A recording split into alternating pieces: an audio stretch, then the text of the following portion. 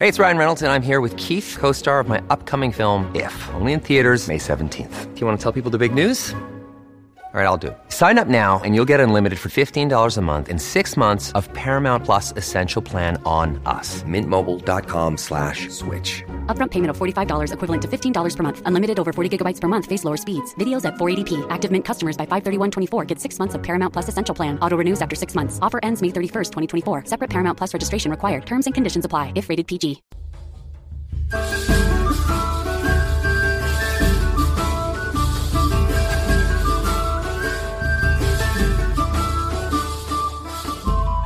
Hello and welcome to Oh What a Time, the history podcast that tries to decide if the past was as awful as it seems. I'm Tom Crane. I'm Chris Skull. And I'm Ellis James. Each week we'll be looking at a new historical subject. And today we're going to be discussing life at sea. Arr! Very good. 18th century Welsh pirates. The toilet habits of seafaring Vikings and the mutiny on the Bounty. It is all here. But shall we kick off with a little bit of correspondence? Now, one thing that regular listeners will know is that every week we nag you to leave us a 5-star review because we're needy and we need the backslapping. Is that the right phrase? Well, Tom is needy, I'm damaged. And also, it helps spread the word. It's very, very useful. Yeah, that's what we say, but I'm actually very damaged. Yes, okay, right. But I'll tell you who did listen to those messages and did fine work is a lady called Sal, who lives in North Wales. I'm going to read you out 2 emails from Sal, because it's a real story. It's quite heartwarming. The first email said, "Dear lads, what a brilliant podcast. I don't know how to leave a 5-star review on the podcast. I mean, I've searched high and low too," worried face, "so I thought, bugger it, I'll just email." And then, half an hour later, second email, "Dear lads, it's me again. I've just worked out how to leave a 5-star review." Big smiley face. Keep up the good work, Sal from North Wales. Sal, you absolute legend. Thank you so much for pushing on. And keeping us abreast of the whole thing. We've also had, lads, our first clarification of the series. Excited about this? I feel like the teacher's just gone. Teacher's just said to us, "See me after class." Yeah, it was always going to happen. Oh boy, what have I done? But the important thing is that we are transparent throughout this process. Yes. And that is that ancient Rome should actually be called really old Rome. I didn't know that. That's very interesting. That's what historians call it. Really, really old Rome. I knew it. Done it again, embarrassed ourselves. No, this is about fashion, and a chap called Paul has messaged the show to say that when he went to Morocco, he was told that the fez tassel, now I don't know if you remember this, we discussed how we couldn't work out how the fez had any use as a hat, offering any sun protection or anything. Yeah. He has told us that he thinks, this is what he's been told, that the fez tassel was designed to keep flies away from the wearer's face. There you go. That's what he thinks. That's what he's been told when he went to Morocco. That's the actual reason for the tassels. Paul, we need to see your qualifications. Your qualifications, according to your email, are that you've been to Morocco on holiday. Yeah, Paul, would you mind just sending us your CV? That would be ideal. And if you really love this podcast, you'll do it. I did actually do a bit of Googling to find out if Paul was correct. I couldn't find anyone who was backing up this argument. I did find one thing I found was quite interesting, that apparently, we didn't talk about this, but apparently how the fez tassel was worn denoted people's attitude back in the day. So the favoured tassel was to the back of the hat down the neck, but if you were antisocial or a roughneck, you'd wear it to the front to show your rebellion. How can the tassel kind of waft away flies? Because the tassel doesn't go down beyond the bottom of the fez. It kind of tucks in halfway up the fez. Paul's lost it. Paul, Paul doesn't know what he's talking about. Just so listeners know where they are with the podcast, if they email in the future, should they be expected to be roasted quite so badly as this? Is this the vibe? Yeah. Sorry, Paul. Thank you very much for your correspondence. And I've got a great deal of respect for you as a listener and for all of the lifestyle choices you've made. I don't know what they are, but I'm sure they're absolute belters. Now, if any of you other wonderful listeners would like to be humiliated on a podcast, here's how you can email the show. All right, you horrible lot. Here's how you can stay in touch with the show. You can email us at hello@ohwhatatime.com, and you can follow us on Instagram and Twitter at ohwhatatime.pod. Now clear off. So what are we talking about on today's show? Today I am going to be talking about the Vikings and their incredible boats. I'll be talking about the mutiny on the Bounty because I'm obsessed with the film. And I'll be discussing Welsh pirates because we are world class at producing pirates, or we certainly were many hundreds of years ago. I thought we'd begin this episode with a little excerpt from a 1956 book by Eric Newby called The Last Grain Race, on his experiences as a young sailor. At this height, 130 feet up, in a wind blowing 70 miles an hour, the noise was an unearthly scream. The high whistle of the wind through the halyards, and above all the pale blue, illimitable sky, cold and serene, made me deeply afraid and conscious of my insignificance. As time passed, the ship possessed us completely. Our lives were given over to it.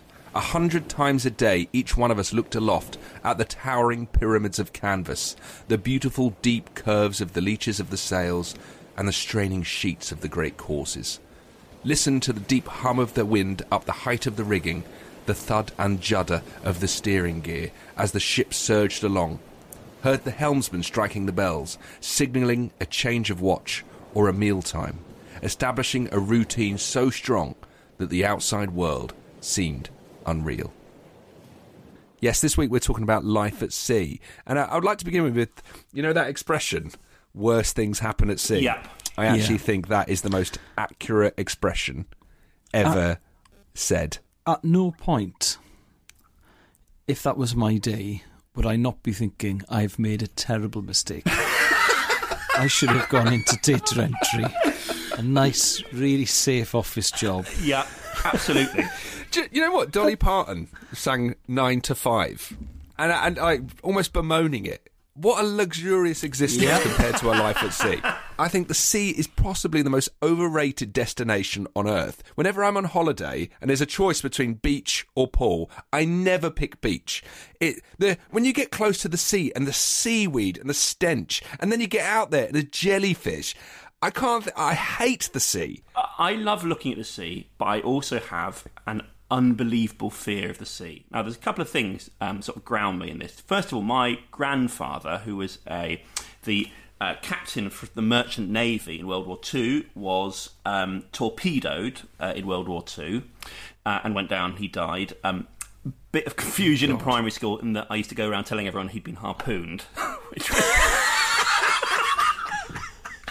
quite a different story. My mum was always having to correct me. So, no.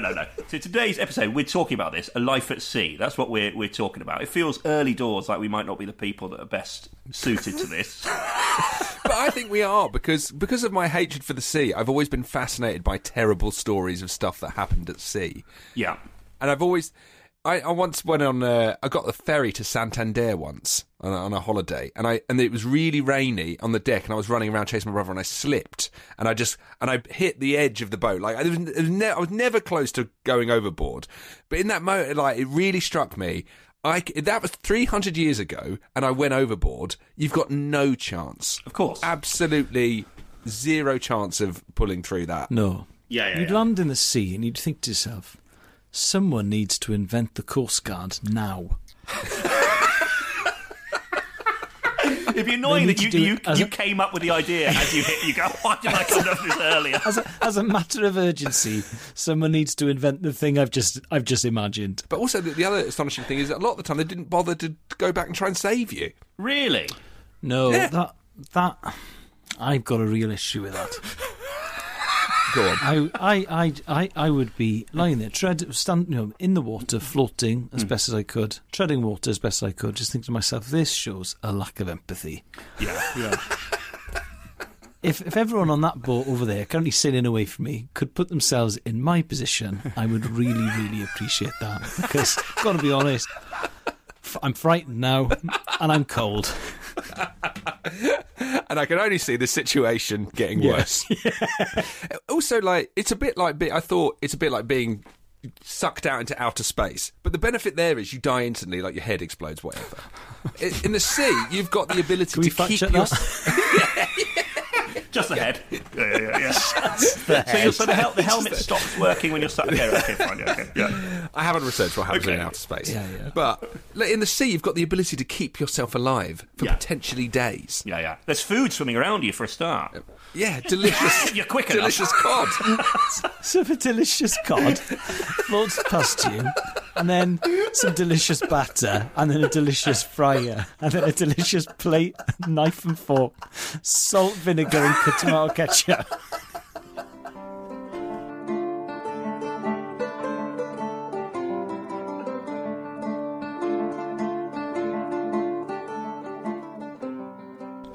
We're looking at life at sea this week, so I thought I'd choose pirates and piracy, because there's a slightly odd quirk about piracy in that a lot of very world-class pirates happen to be from very near where I grew up.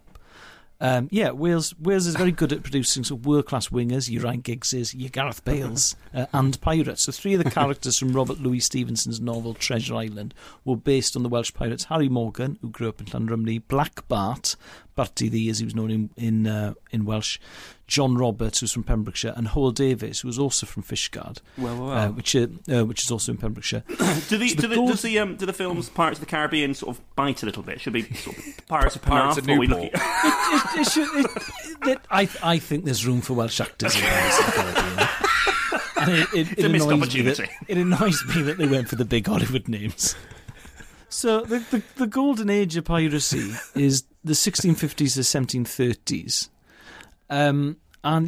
We produced an awful lot of top pirates. And the interesting thing, I think, with pirates is that they came from all sections of society. So you might be a landowner's son, but if you weren't the firstborn and you didn't inherit your old man's fortune, or if you were a farmhand, you just thought, well, it's probably better to be a pirate than to do this. This is rubbish.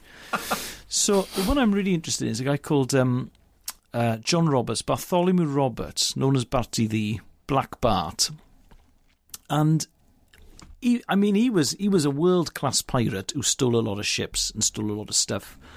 But he's quite a curious bloke because he only drank tea. He was an abstainer. He was a Sabbatarian, so he didn't like stuff to happen on a Sunday. And It's the weird thing I was just thinking about pirates is like having rules, because by your very essence you are lawless. There should be no rules. Yep. To create rules. He allowed no women aboard his ships. Any man who brought a woman on board disguised as a man, that was punishable by death. He allowed no gambling. He was a pirate who didn't like gambling, so he wasn't allowed to gamble at cards or at dice. Right. That couldn't be played for money. He strongly disapproved of that. He had musicians on board, and so every pirate on his ship had the right to demand a tune at any hour of the day or night. It's like early Spotify. Apart from Sundays, when Spotify was turned off. That's probably more like Napster if he's pirating it. Yeah. There you go. Very nice. So you could just go up to them and say, "I want to hear." What would it be? Murder on the Dance Floor by Sophie Ellis-Bextor. Get Lucky by Daft Punk, please. Yeah, and then they'd have to get the violins out and approximate it as best as they could. Yeah. And he really looked the part as well when he was dressed for action. So he was tall, very dark. He used to wear a rich damask waistcoat and breeches, a red feather in his cap, a gold chain round his neck with a large diamond cross dangling from it, a sword in his hand, and he had 2 pairs of pistols hanging at the end of a sling that was flung over his shoulder. He kind of looked like a cartoon pirate, but he was a Welsh bloke who used to run chapel services on a Sunday.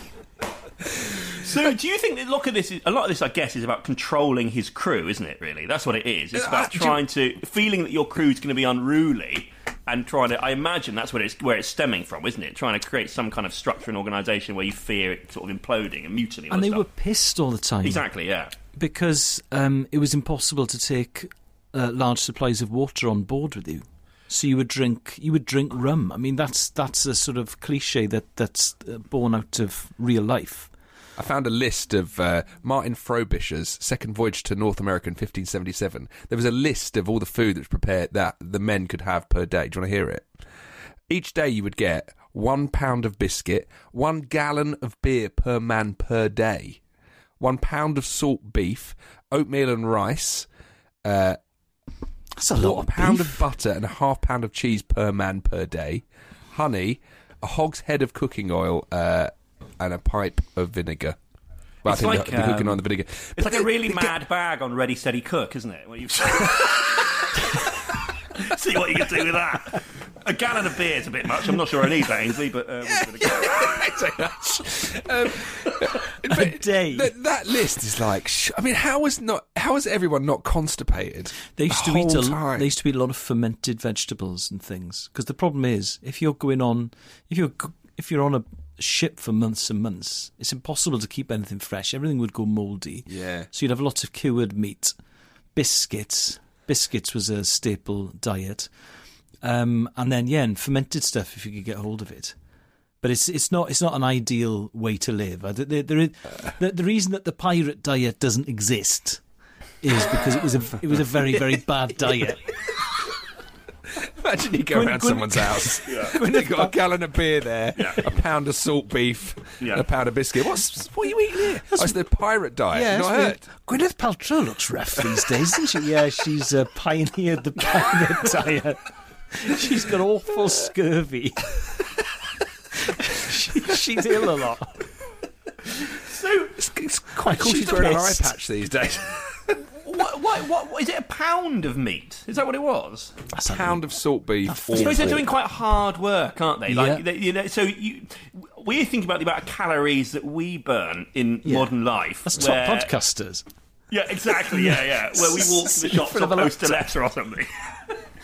But they're battling the elements. They're sort of pulling ropes. They're doing, so they're clearly burning it. So maybe it's not for me to judge. I don't want to body shame a pirate. No. Did you come back from being a pirate and did people go, "Whoa, you look great. Have you been away?" Or did they go, "Bloody hell"? That's why they grew those massive beards, Ellis, to hide how much weight they put on. So this guy, he's running a strict ship then, Ellis. This guy. Yeah, I just think it's really funny because what's his name again? Bartholomew Roberts, Black Bart. Because he'd grown up in a very religious place and he sort of took that with him, and I think he did have.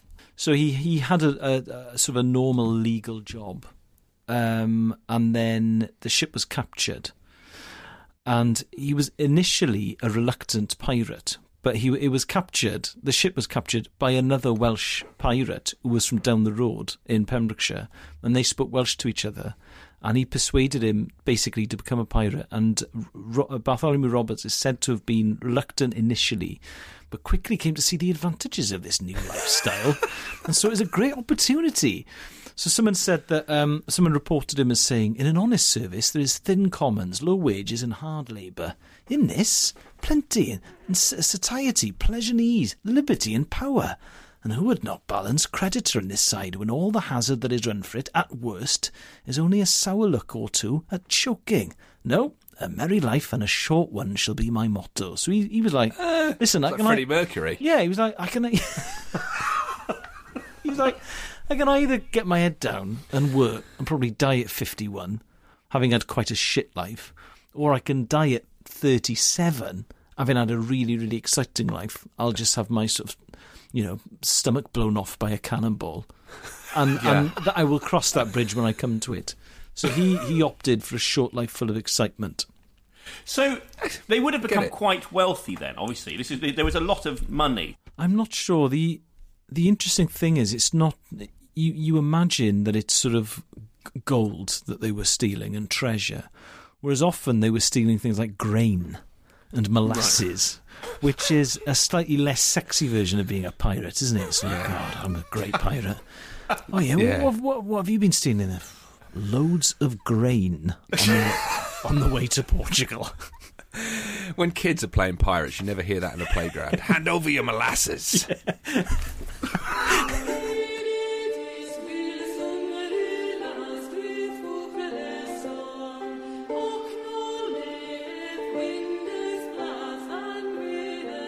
So I'm going to talk about probably the most famous 18th century merchant ship of them all. Are you familiar with HMS Bounty?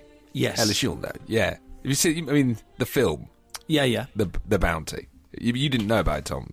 I don't understand. Because this, for me, is the classic story of being at sea. Wasn't it? It was two small ships full of coconut. Is that right? Two small boats. Yeah. And their Coconut main on the inside, chocolate on the main cargo was coconut. Coconut, yeah. The dark chocolate one, that was slightly less popular than the milk chocolate. Yeah. People would go, oh, it's the dark. As it pulled into port, there'd be a sort of an audible groan. For God's sake. Can't be bothered with that.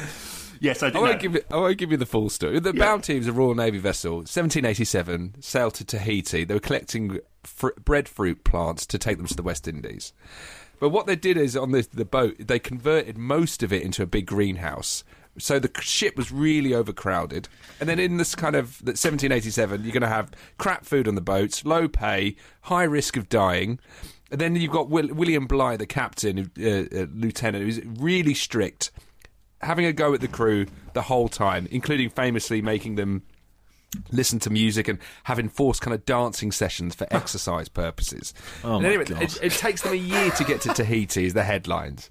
They tried to go around Cape Horn, they failed. They eventually get to Tahiti. And they're in Tahiti for 5 months. Tahiti is paradise. It is packed full of Polynesian women. Almost a limitless supply of food and drink. They're basically on a lad's holiday for 5 months. 18 of the crew get treated for venereal infections. Wow. When they get there. Having had none by the time when they first arrived, according to the ship's doctor. I also imagine that the treatment was fairly old school. Rub this coral on it. Yeah. That barnacle, all the way up. Okay. So they're on the Tahiti for 5 months, and then it's time to go home. They're at sea 3 weeks on the way home. They're all falling out with each other. William Bligh's a bit really strict, and famously the crew decides to mutiny. But the thing that's really struck me about the mutiny on the Bounty is that why didn't this happen all the time? What, they're in paradise, Tahiti. But this is the funny thing about that I really learned about life at sea, is that this is why you have these ranks and these strict rules. Is that there's so much of the life at sea is to constrain the individual so they don't try and mutiny. So this is why the mutiny on the Bounty, I think, sticks out. Is because a crew said, I don't want this life. I don't want to go back to rainy London. Thank you very much. But it's amazing that didn't happen all the time. And I'm not sure myself as an individual, if I was on that ship, I'm not convinced that I wouldn't mutiny as well. Because how is that not better? It's a bit similar to the life of a pirate. Yeah. But then I suppose there'd be such a fear that if you did risk mutiny and it went wrong, you're going to be killed. Which is quite a pretty sort much of thing to have hanging in the back of your mind as a possible. You're not just going to have to just go to HR and have a chat. That's my issue. I think what I would do, I'd ensure I had loads of holiday photos. Yeah. And I'd accepted that the good times were over, and now I'd have to go back to London. And I'd say things like, "There's no place like home," over and over. Until I actually believed it. Yeah, it's nice to go away, but it's even nicer to come back. Yeah. Can we quickly backtrack to the enforced dancing lessons as well? So what was that? How does that work? He would play music, and the crew would be forced to dance. Yeah. They would be forced to dance to the music, which, when the good times were good, by all accounts, the first part of the journey was good and everybody was dancing. They're loving it. But on the way back, when the atmosphere was really sour, less good. And when they got to the final 6, they sailed back to Blackpool. Is that right? For the final? You'd think that if they're doing it for exercise, that being on a pirate ship is exercise enough. Yeah, absolutely. Forcing someone to dance is the highest form of bullying, really. Yes, isn't it? I agree with that. Like Back to the Future 3, Biff makes Marty McFly dance because it's humiliating, isn't it? Dance. And you know as well, making someone who doesn't want to dance. It's different to, like, if you were friends, if you were like school friends with a really good dancer who's gone on to dance in the West End and that's their job, then at a wedding saying, "Go on, Mark, show us what you can do." That is different to what Marty McFly is made to do by Biff, isn't it? I guarantee you also about twice in every journey there would have been someone who'd done, for a laugh, a bit of a jig down the plank and then just fallen in. And that would have been me. Or fallen down that trapdoor bit that goes down to the second section of the boat. That would also have been me. So because they were often drunk, Yeah. because it was difficult to take supplies of fresh water. They would often ask to be dipped in the sea just to have a wash. Because there's no, if you were a high ranking, there might be a place for you to have a wash. But if you weren't, then Wow. yeah, they were really dirty. How do you dip guys. a man in the sea? Yeah, this does has that to be work? explained to me as well. Like on a long net? What's going on? Are you... Yeah, it's a trust exercise. it's a work-based trust exercise.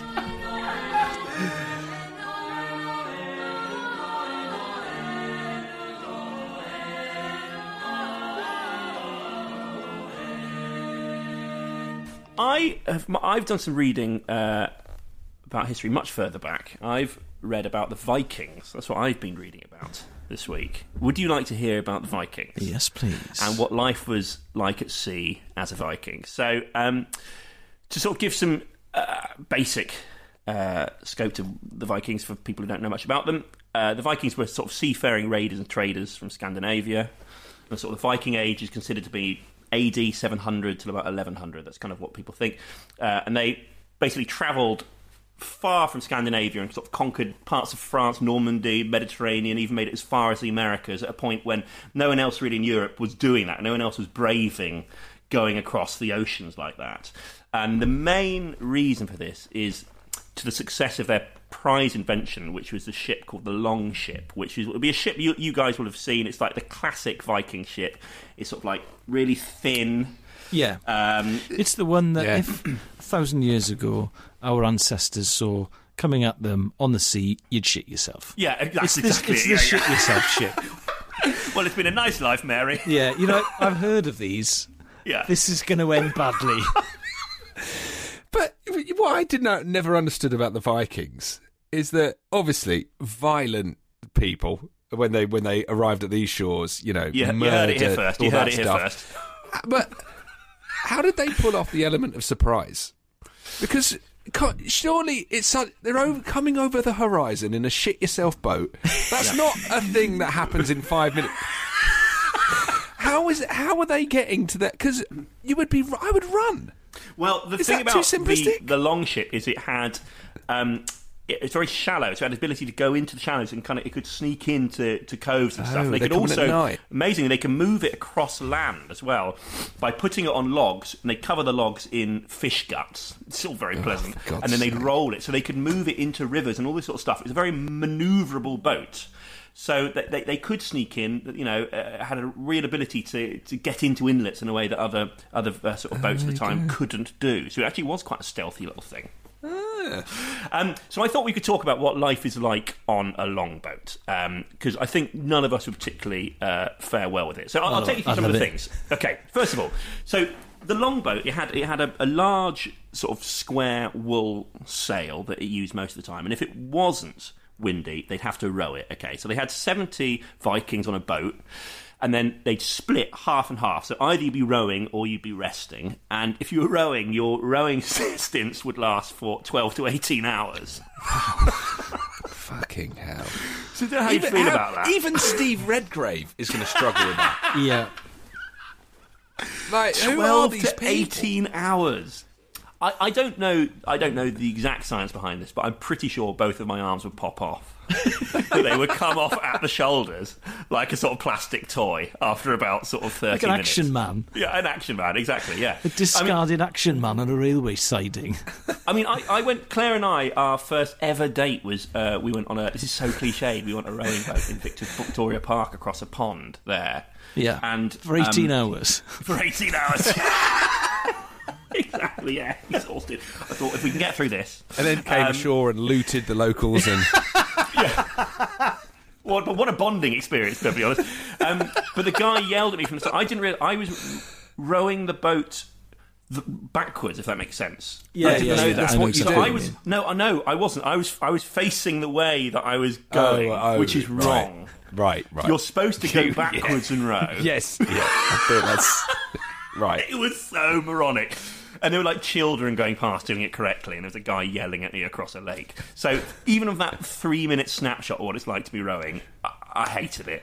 And I think 18 hours is going to be... Only 17 hours, 57 minutes to go before you get your rest.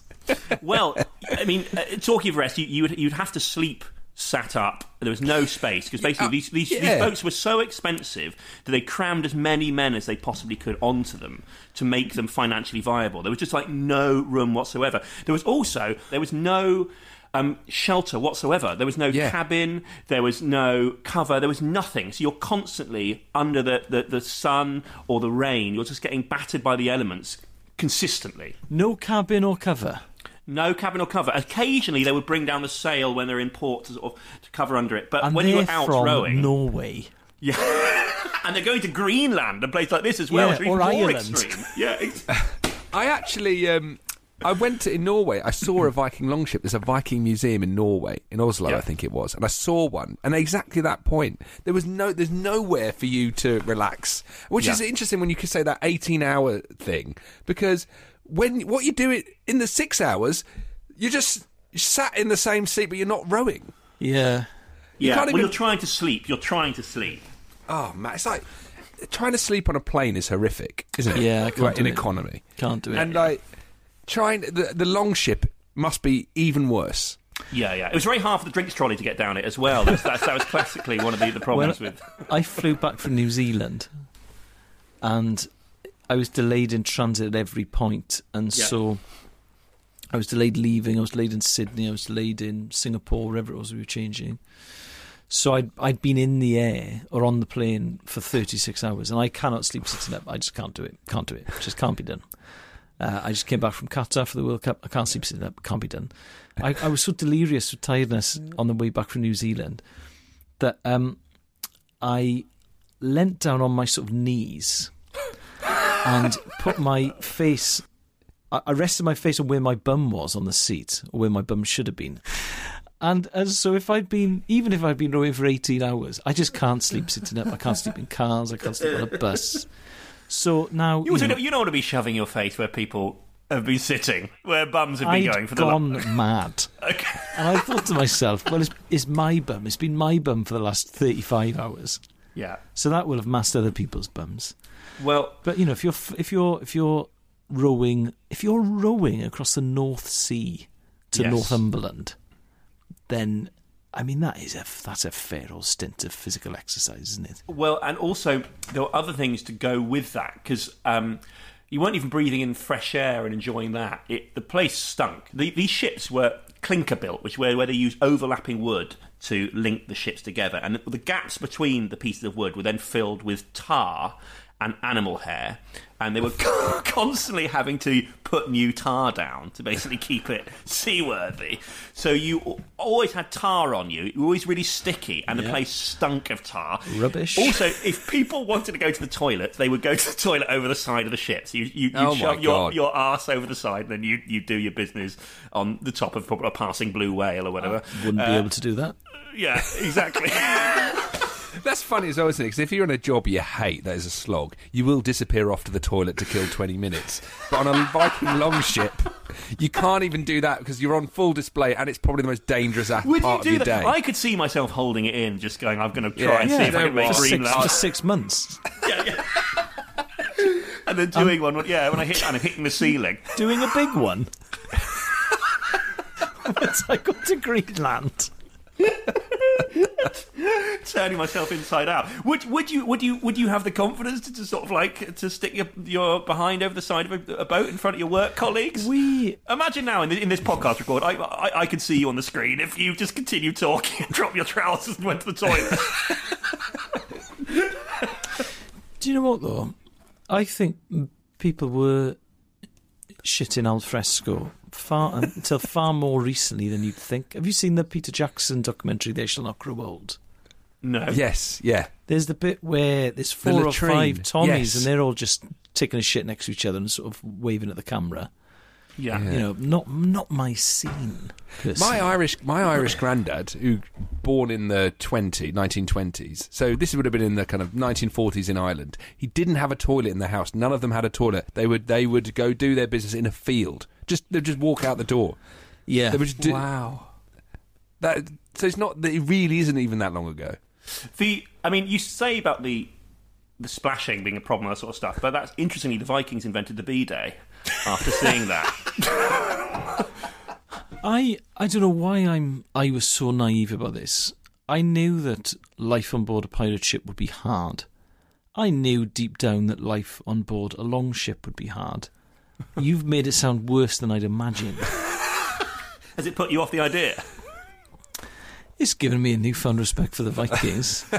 Because they actually, a lot of this stuff has been drawn from contemporary rebuildings of these boats, and they've gone off on missions to see what they would have done. So obviously, a lot of this isn't written history. They've had to draw conclusions from. So this will be a historian who will have stuck his behind over the back of a boat at least 2 years ago, going past a P&O ferry and giving him a nod. It's like with a team of like people in white coats and clipboards going, yeah.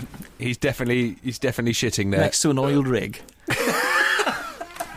But for me, actually, the discomfort and the stench isn't the worst bit. The worst bit is at that point is the navigational aspects, because at that point there were such sort of poor navigational aids. It was like really hard to hit your destination. So, like an EasyJet airport, you'd be sort of quite some way away from where you actually need to be. So there's loads of tales of ships just going off course and then sort of sailing across the Atlantic, and then they either the ship sinks or they just starve. Basically, it's horrendous. That's the aspect of seafaring that prangs me out the most, especially in this age, is where you're setting off for somewhere, and it's like we don't even know if we're in the right direction. We don't even know really. Like, is it going to be a week? Is it a month? Or are we never going to get to where we're trying to get to? That absolutely is something I cannot get my head round. The intrepid nature of people just getting in a boat that's covered in animal fat and tar and thinking, oh, well, probably never see you again. Firm handshake with your wife. Yeah, like, I own a car, and I filled it up last night. And if I just got in the car and just kept driving, I would probably at some point end up in like Leeds. I reckon I could get to Leeds on a full tank. Yeah. And then I'd be in Leeds. And then I would fill up and I would drive home. And I would say to Aziz, sorry, I don't know what happened there. Bit weird. It felt like a really good idea when I said it on the podcast. I don't really understand. Sorry. And yeah, it's the ability. I suppose you were putting your fate into God's hands. Yes, absolutely. Well, in line with that, it's all the more staggering when you think about the relationship that the Vikings had with the sea. That a lot of Scandinavian belief there was this huge serpent at that time that wrapped itself around the earth and was under the sea. So it had a real fear of the sea as well. So it wasn't like our relationship with the sea as a place you go swimming and just have fun or whatever. This was a place that was the home to this horrendous beast that could destroy you at any point. So not only were they choosing to go out not knowing where they're going, they were going across the home of this thing that they thought could annihilate them. So they were taking the piss. They were taking the piss. Things can't be good at home if you're choosing that as an option. If you're choosing to take the piss out of a global serpent. Wow. So there were some navigational aids that they had. A couple of ones that stuck out. Tell me how reassuring you'd find these. One was a thing called a plumb bob, which they would drop to the bottom of the ocean. It was like a little weight on a string to see how deep the ocean bed was, and it would also bring up some of the silt from the ocean bed. And then apparently they feel that experienced captains could then taste that ocean bed and tell whether there was fresh water coming into it and whether they were close to land. So they could taste the base, the bed of the ocean. That is the classic man at the pub, the bloke at the end of the pub. I can taste a seabed and tell you where the... shut up. You have a sip of your...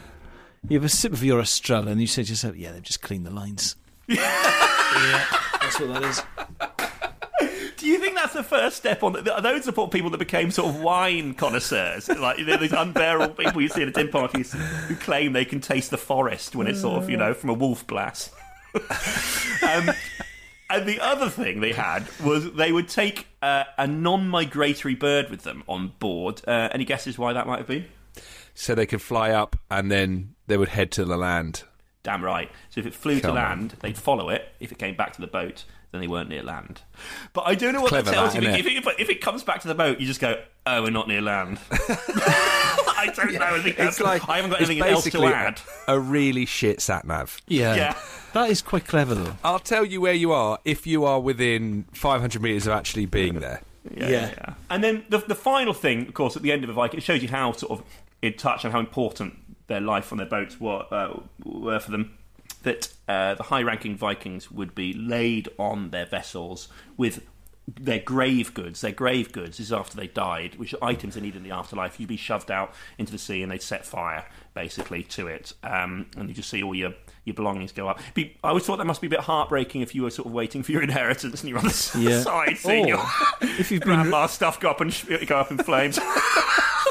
And that was what happened. But another interesting thing I found on this briefly, part of your funeral, which I thought was quite interesting, a third of everything you owned, all your wealth would go on booze for the funeral. There you go. That's quite good. Wow. Do you know, I've always thought the Vikings nailed the funeral. How much better would a funeral be if you went there and, like, your mate or whoever it is, grandma, just goes up in a massive towering inferno? Yeah. And usually on a beach, in my mind's eye, it's on a beach with all their stuff. Yeah. And then it's like, they've put 100 grand behind the bar tonight.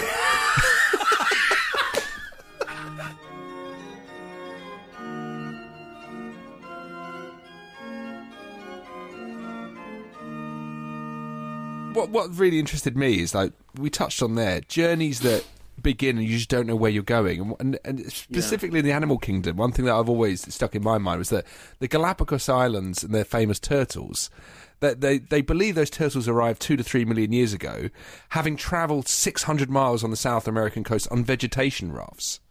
Wow. They think they just blew out there. And there's a similar model for Madagascar as well. They think the mammals that are in Madagascar got there aboard natural rafts. So Madagascar would have been a 270-mile ocean voyage, taking about 3 weeks. And I mean, who knows how long and where they came from for the Galapagos as well. Before we end this episode, though, I just want to briefly tell you about a famous stowaway. A guy called Percy Blackborough. And he was a stowaway on Ernest Shackleton's ill-fated Imperial Transantarctic expedition of 1914 to 1917. So he wanted to go on Shackleton's ship Endurance, which is en route to the Antarctic.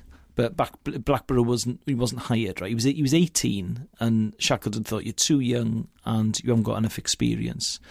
So he sneaked aboard and he hid in a locker amongst piles of clothing, right? Now, at which point they discover him and they're angry because they've got a stowaway. He's a young kid, he's 18. They're like, bloody hell, this is already difficult enough, but now we've got to look after this child, effectively, who's 18 years of age. So Shackleton said, you do know that on these expeditions we often get very hungry, and if there's a stowaway available, he is the first to be eaten. To which Blackborough replied, they'd get a lot more meat off you, sir. Which is a big call, I think, right? It's a real shit or bust move, isn't it? Had he been comparing the clubs up at that point? He was a very capable sort of circuit compere. Yeah, absolutely. So Shackleton grinned and was like, all right then, let's let him on. So he's on the Endurance now, and they're going to the Antarctic. And he's doing quite well, and they're all very fond of him. He's always looking after the ship's cat, Mrs. Chippy. But the Endurance sank, at which point they salvaged what they could. But obviously, because he's a stowaway, he's taken the wrong sort of boots. He's basically gone in trainers because his feet were exposed to the really cold waters of the Antarctic Ocean. He developed severe frostbite. And this is the bit I just find incredible. So everyone is ill and everyone's in poor health, poor spirits. Man. But he's contracted gangrene, Percy Blackborough now, due to his frostbite. So they had a surgeon on board, a guy called Alexander Macklin, and Blackborough was his greatest medical concern. So they're like, okay, what are we going to have to do? Oh, God. Now, he's been away for a month, at which point the surgeon carries out an amputation on Blackborough's left foot using chloroform for anaesthesia. This is how he described the operation. Blackborough had all the toes of his left foot taken off, 1/4-inch stumps being left. The poor beggar behaved splendidly, and it went without a hitch. Time from start to finish, 55 minutes. When Blackborough came round, he was cheerful as anything and started joking directly. People in the past are so hard, aren't they? So Especially hard. this era. The hardest people are at sea. They are hard. Right, shall we decide who would fare better at a life at sea? I think that seems to be the conclusion from all of this. If our listeners can take one thing from it, and I hope they do, it's who we think would fare better at life at sea. I'm going to count myself out of the running because of my profound fear of sharks. This sea serpent thing the Vikings were panicked by, and the propensity with which ships seem to sink, I think it would be an issue for me. So I absolutely, I think I'm out of the running, to be honest. I quite enjoy physical exercise. Okay. I quite enjoy rowing. The thing that would really hold me back is How much rowing have you done? Is that, I mean, at the gym You kept for that quiet. 25 to 30 minutes at a time on In a sort gym? of- in a gym. Yeah. Okay, right. Okay. So I'm 17 hours, 35 minutes away from my 18-hour stint. The thing that would really hold me back is that I'm quite introverted and I do need time alone. Yeah. You're not going to get that on a long ship. So within a day, I'm getting grumpy. Within 2 days, I'm getting at people. Within 3 days, I've been thrown overboard. So How do you think the phrase "I need a bit of me time" would go down on a Viking ship? I'm quite intrigued by that. How would you try and achieve a bit of me time? You've got no chance. Jump overboard. What are you doing? You've got no chance. Hanging on the back of the boat and being dragged along? So maybe? if the introverts are all staying at home in Denmark or Sweden and Norway, that means a long ship would be full of super hard Vikings who are all extroverts. Yeah. It'd be a bloody nightmare. Oi. Okay, so Ellis, you can row, but you're an introvert. And I do Chris? need me time. As I've counted myself out, I'm going to decide. I'm going to decide out of the two of you who's going to Okay. be. Chris, give me Well, a look, cell. when I was 9 years old, we went on a family holiday to Ireland. We got there via a boat from Swansea to Ireland, and it was rocky seas. I was about 9, and I didn't understand what seasickness was. And I remember getting to the canteen, buying like a can of Tango and sitting at the table, and the can of Tango was going from one end to the other. It was that vibe. And then I remember going, I needed something to eat. And I went to get like toast and beans, and the beans were coming out. They were coming out of the tray. And at that point, I was like, I said to my dad, I'm going to be sick. I need to throw up.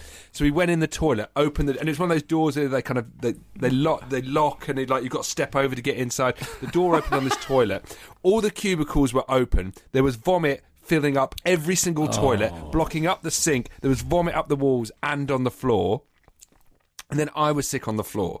And this is like, I wouldn't describe this as really rough seas. Not like some of the pictures, some of the videos you see online of really rough seas. And I was all over the place. So the idea that I could have been a sailor, a Viking, and spent any kind of life at sea when I can barely get across the Irish Sea without throwing up everywhere, I think there is no chance I would have been suited. Plus, I hate the sea. The seaweed is so overrated. The jellyfish. An away game when you're in the water with the fish. I'm so happy that I don't need to accept this as a career. Do you know what? First time I was on a ferry, Plymouth to Roscoff, I spewed everywhere. So yeah, I'd forgotten about the seasickness. I'm beginning to feel that none of us is going to make it as No, I no way. In that case. What are the Vikings going to say to me when I'm 20 minutes in to the trip to Greenland and I'm throwing up while a guy next to me is trying to have a shit over the side, and he's like, "You've got 17 and a half hours left, mate." Imagine having a shit 20 minutes in. You can still see land.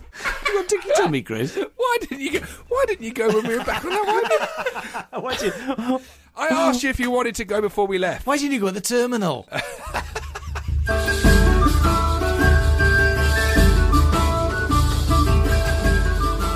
All right, that's it for this week.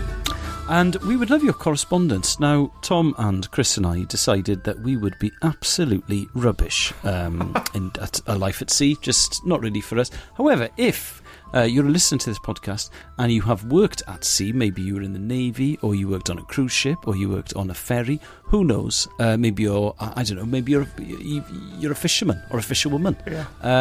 Then contact us on hello@owattime.co.uk. podcast@livestorychat.com, because we'd love to hear your stories. I like very briefly, Ellis, that you listing those things will have nudged someone's memory that, oh yeah, I do that thing. You said maybe you work at sea, and they've got thought nothing. That's not me. And then you've said fisherman. Yeah. They've got, oh yeah, I am a fisherman. Yeah, yeah. Oh, yes. Yeah, for 40 years I was a fisherman. Well, if you are on deck and you are listening to this, please do leave us a 5-star review. And that's the same for everyone listening, because it really does help the show. I can't thank you enough for those who have, and keep doing that, because it really helps spread the word. Yeah, and every week we'll be getting more and more desperate as we ask for ratings and reviews. So if you want to see whether you can get to the stage where we've had enough ratings and reviews, then just keep doing them, because we will be getting more desperate. Will the quite polite way I'm asking at the moment, will that change? Here's a nautical term. What Ellis has just said is a shot across the bow. Very nice, Chris. Very nice. Yeah. Thanks for joining us, Thank guys, you. and we'll see you next week for more history fun. Bye. Goodbye. Bye.